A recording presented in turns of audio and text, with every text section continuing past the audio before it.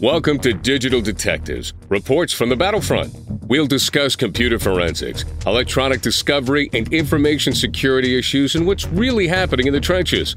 Not theory, but practical information that you can use in your law practice, right here on the Legal Talk Network.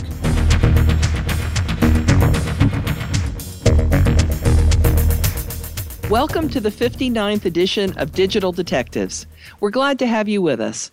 I'm Sharon Nelson, president of Sensei Enterprises. And I'm John Simic, vice president of Sensei Enterprises.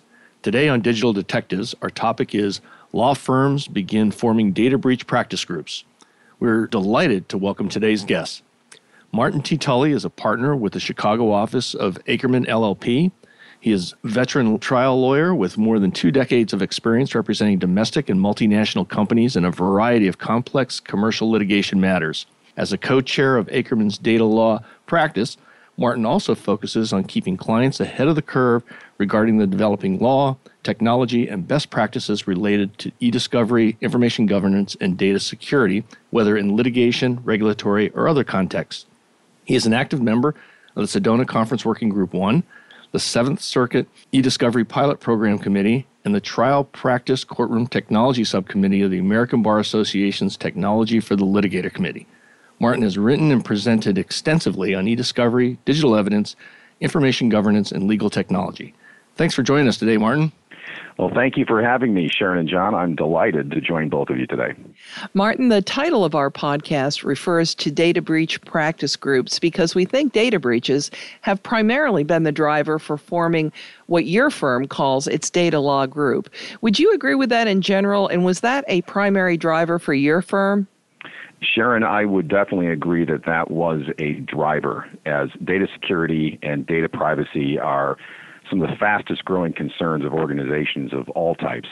There are a number of key studies that indicate that this is a major and growing concern for just about every company, and just about every company is affected. To give you an example, just a few stats, the average company experienced more than 91 million security events in 2013, according to the IBM Cybersecurity Intelligence Index. 33% of Fortune 100 organizations will experience an information crisis by 2017, according to Gartner. And as more corporate infrastructure moves online, Juniper Research predicts that the rising number and impact of data breaches will cost $2.1 trillion globally by 2019. That's about 4 times the estimated costs of breaches in 2015. With stats like these, this just underscored to us the compelling reason to gather the experience and expertise that we had in this area to meet our client needs, even before they realized that they need them. Wow, that's amazing stats, boy. Martin, take us through the process of how your firm decided on this new law group, the size of it, the kind of expertise, talents that you were looking for, and exactly what do you folks do within your law firm? Sure, John, and the good news is we already had an excellent e-discovery practice here at Akerman, and we were in the midst of expanding our information governance practice, and now seeing the growing demand, as I just mentioned, for data security and data privacy services. This just seemed to be a logical grouping of those areas of expertise. Now, the purists will tell you that, of course, these are somewhat different disciplines, and you can put them in the following buckets. You can say that e-discovery is about finding, information governance is about managing, and data security and data privacy is about protecting data. But they're obviously related enough that oftentimes a client who is either seeking or in need of assistance in one area often also needs or cannot afford not to consider more than one of them or all 3 of them. So it made sense to us to put them all under one umbrella, which we chose to call data law. It's short, it's sweet, and it conveys really what the practice is about. It's about many of the legal issues that pertain to data, something that is ubiquitous and growing exponentially every single day in our environment. Our group here at Akerman, our data law practice group, has over 20 lawyers in it, spanning 9 different Akerman offices, with the 2 co-chairs, myself and Jeff Scherer, based here in Chicago, where I am at.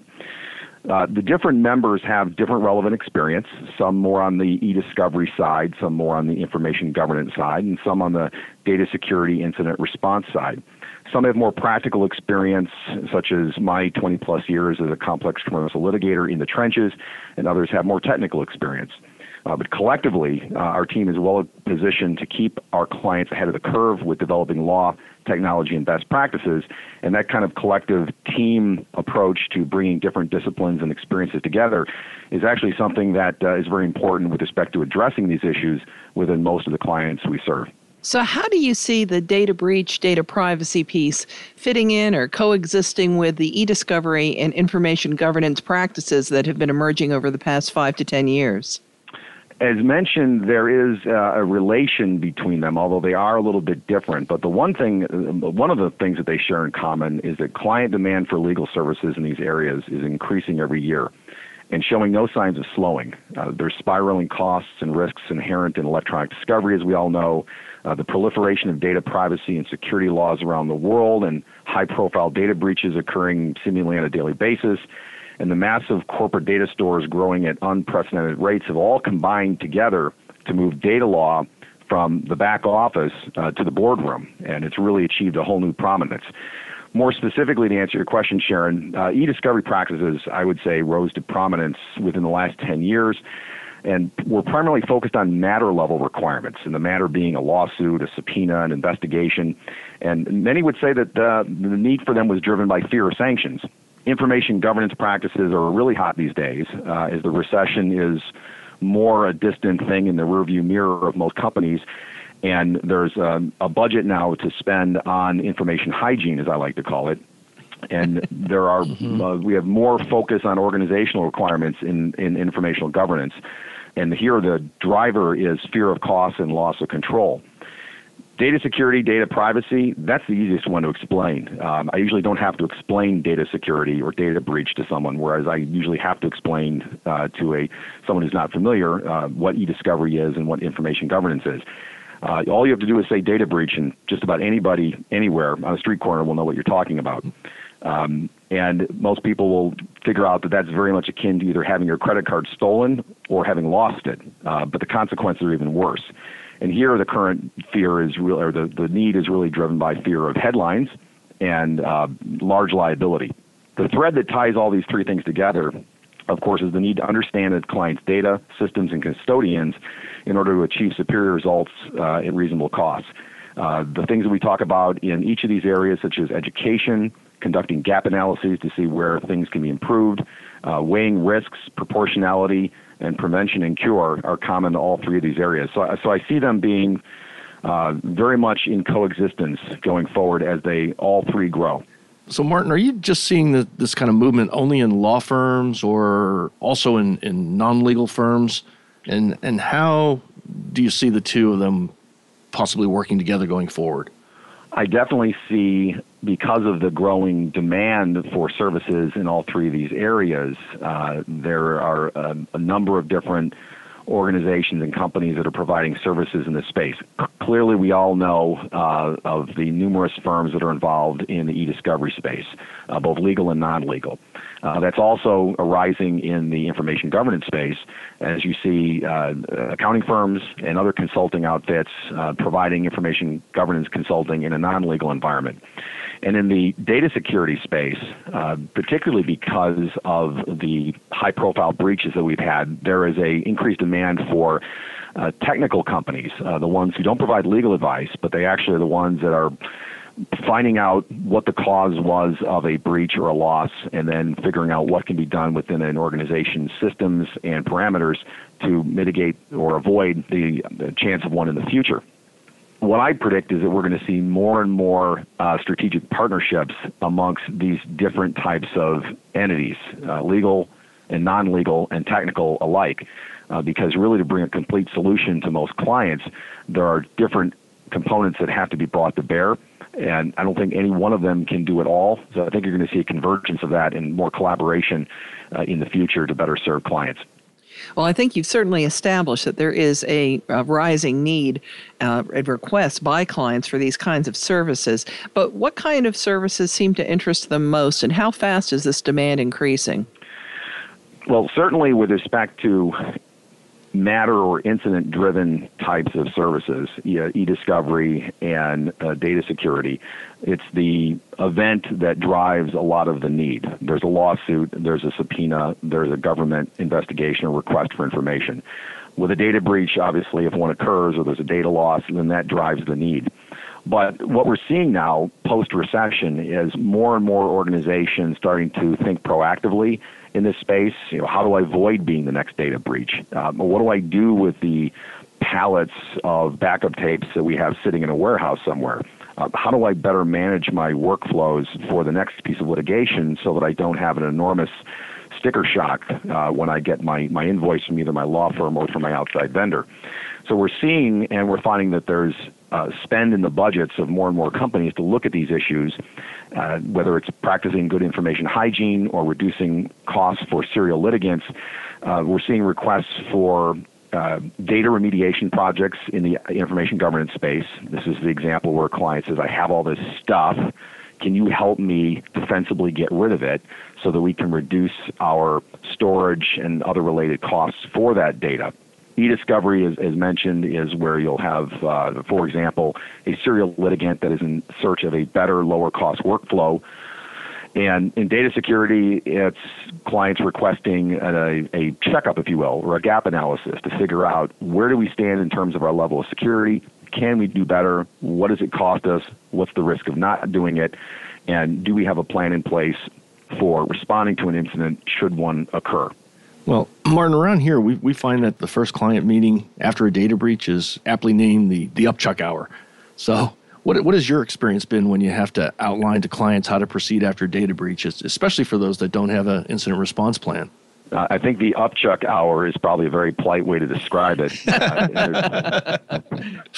There's definitely a high risk of exasperational paralysis when a client learns of a intrusion or a data breach or even the CEO's laptop that was left in the back of a cab somewhere. But one has and one should invoke the remain calm and carry on motto with clients. As a litigator, I can tell you that these incidents can make a TRO proceeding seem tame by comparison because of the high level of anxiety. But I'm reminded of Douglas Adams' novel, The Hitchhiker's Guide to the Galaxy, and there was on the cover of that device was imprinted the words, "Don't panic." It was put there because the device looked insanely complicated to operate, and this language was on there partly to keep intergalactic travelers from panicking. Famous science fiction author Arthur C. Clarke said that Douglas Adams' use of this phrase, "don't panic," in his novel was perhaps the best advice that could be given to humanity. Well, taking it out of the science fiction realm and into our realm, yes, this can appear to be insanely complicated to clients and also highly dangerous, but don't panic is a good piece of advice.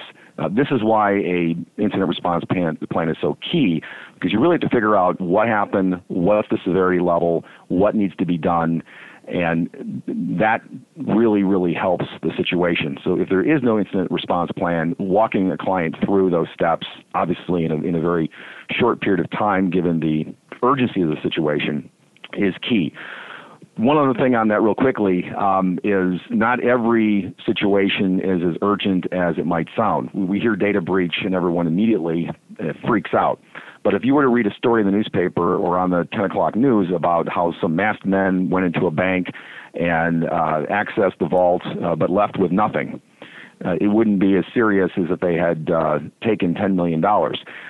In the former example, there the real focus is on how did it happen, how do we prevent it from happening again, but there actually was no harm and no need to notify any account holders. So a lot of it depends upon very quickly ascertaining the severity of the incident, what happened, and who's affected. Great. Before we move on to our next segment, let's take a quick commercial break. Well, this is normally the spot in our show where we hear words from our sponsors. This potentially represents a unique opportunity for you. Digital Detectives is seeking sponsors. You can hear your advertisement right here. If you're interested, contact the team at Legal Talk Network at info@LegalTalkNetwork.com.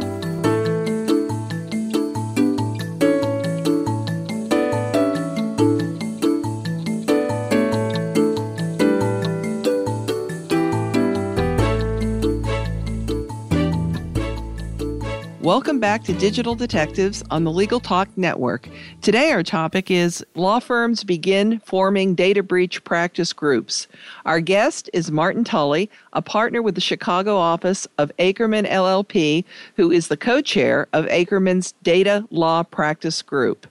Martin, do you think we're seeing so many breaches because security is poor, or because it is hard to defend against a sophisticated attack no matter how much money and time you've dumped into your defenses, or is it some combination?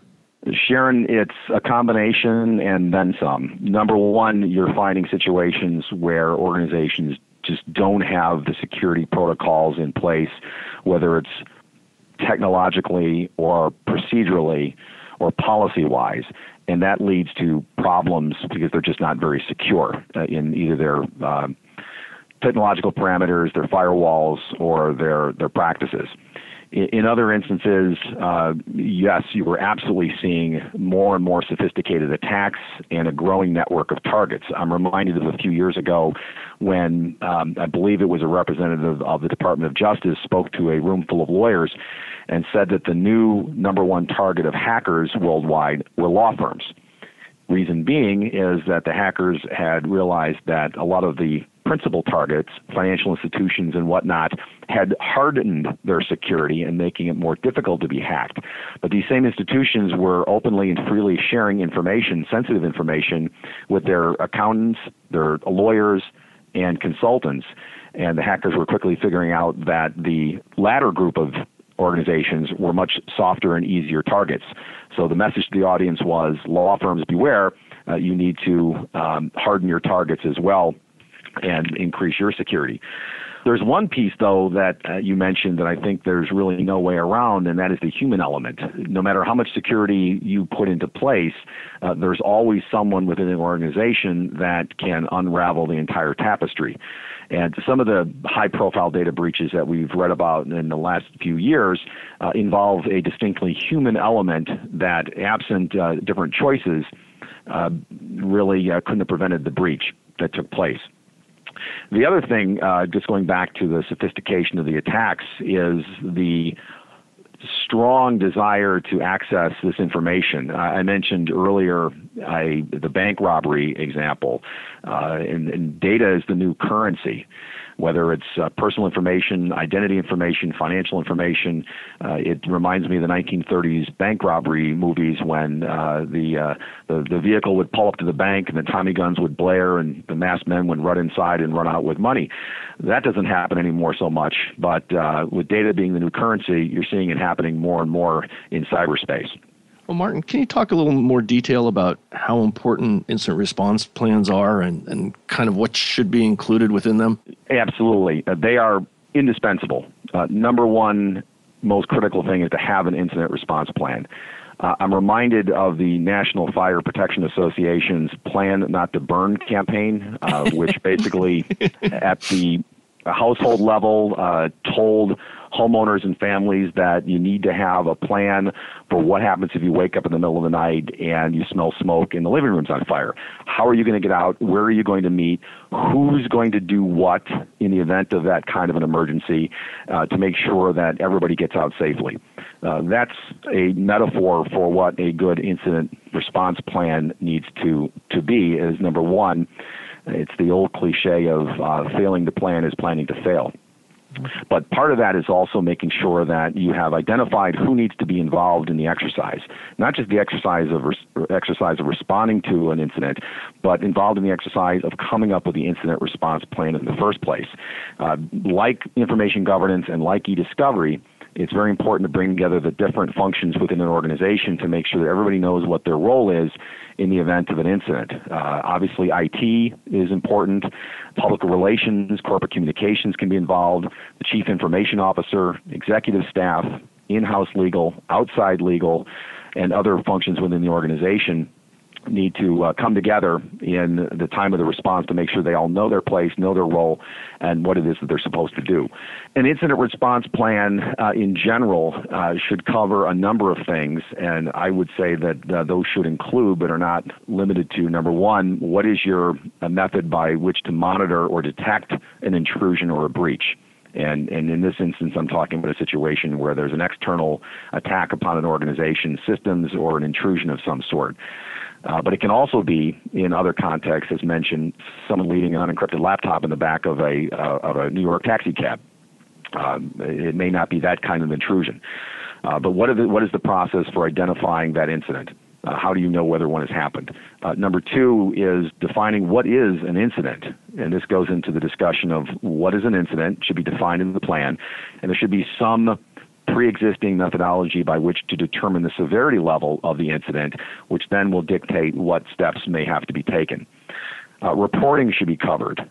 Reporting of the incident to who? Internally and externally, if necessary. When does it need to be reported? Again, going back to severity level, is this an urgent issue or is it a non-urgent issue for the particular organization? A plan should also cover what preservation or forensic analysis plan there should be for determining what happened and preserving the evidence to be able to conduct a proper analysis and, if necessary, prosecute a claim or even coordinate with the authorities. Speaking of authorities, the plan should also touch upon who has the authority to act. This goes back to the composition of the incident response team. And the incident response team that gets pulled together in the event of a data breach should be identified in advance, and everyone given their particular role for what they're going to do in that eventuality. It should discuss what actions should be taken. Again, reporting, for example, depends upon the type of intrusion and what type of data is involved. Is it personal health information? Are there HIPAA reporting requirements? Those are questions that should be spelled out in the plan with direction given. Oversight should be covered with respect to who is going to be overseeing the efforts of the incident response team. Documentation of everything that is done through the process is also critical, including things that are done at the IT level in terms of logging, steps that are taken to determine what happened. Compliance with the plan is also key, which is why it should be tested periodically to make sure that it is working. And another reason to audit and test the plan periodically is to determine whether or not changes need to be made to the plan based on changed circumstances or functions within the organization. Those are just a few things. That was a brilliant summary, and you've segued beautifully into my next question, which is about testing the plan itself. So how do clients protect themselves better by doing simulated data breach exercises? And tell us how you would actually go about performing that kind of exercise. Sure, and to put this in a little bit of a different context, in the municipal environment, there is something called an emergency response plan, where a municipality, a city or a village or a town, will simulate a disaster of some sort, a tornado, a major fire, a tank car derailment in the middle of town. Who would do what in the event of that type of an exercise? And municipalities periodically will run what they call tabletop exercises, bringing together the police chief, the fire chief, the head of public works, the village manager, the city manager, as well as other key people. And they will literally come into an emergency operations center with a scenario that has not been previously disclosed, and we'll run through it if something had happened. And literally everyone in the room will go through, in this eventuality, I would do this. If they needed to contact the federal office of such and such, that person would do this, crowd control, evacuation, whatever it might be. Very similar exercises are starting to be done by companies with respect to incident response plans and data breach. Once a plan is put together and vetted and approved by a company, they'll go through exercises where they literally will do something very similar. All the members of the incident response team will come to a situation room, if you will, and walk through a scenario that was not previously disclosed. It could either be a system intrusion or the example I keep mentioning where the chief financial officer's laptop was left in the back of a cab, and everyone would walk through with their given role what they were to do in that situation. These tabletop exercises will often include members of the response team, such as outside vendors who may need to do the forensic analysis or preservation of information and evidence necessary to analyze what happened and what to do about it going forward. may also involve representatives from the outside law firm representing the client in terms of compliance and notification issues. And literally, in the tabletop exercise, everyone will walk through what they would do if such an event had actually happened. So even though it's a test and only a test, and you would be notified of where to go for further information if there was a real emergency, these kind of exercises are really critical for reminding people what their role is. It serves as a training function, but it also tests the plan, and you can figure out if there are gaps in your plan that need to be addressed before the real thing happens. Well, Martin, we're almost out of time here, and you kind of touched on this a little bit about the law firms, but notoriously law firms, they've done a pretty poor job in protecting their own data. What sort of changes have you seen in that arena, and kind of what's driving those changes? Sure, John, and you're right. There's an old saying about the cobbler's children having no shoes, and sometimes lawyers and law firms can be the worst at following their own advice. What I'm seeing is more and more law firms looking introspectively with respect to their own security policies, data security policies, and getting better at practicing what they preach.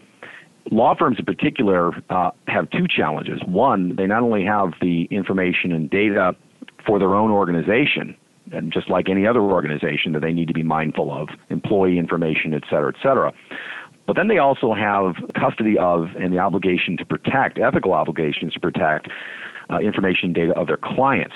So there's a twofold obligation for law firms.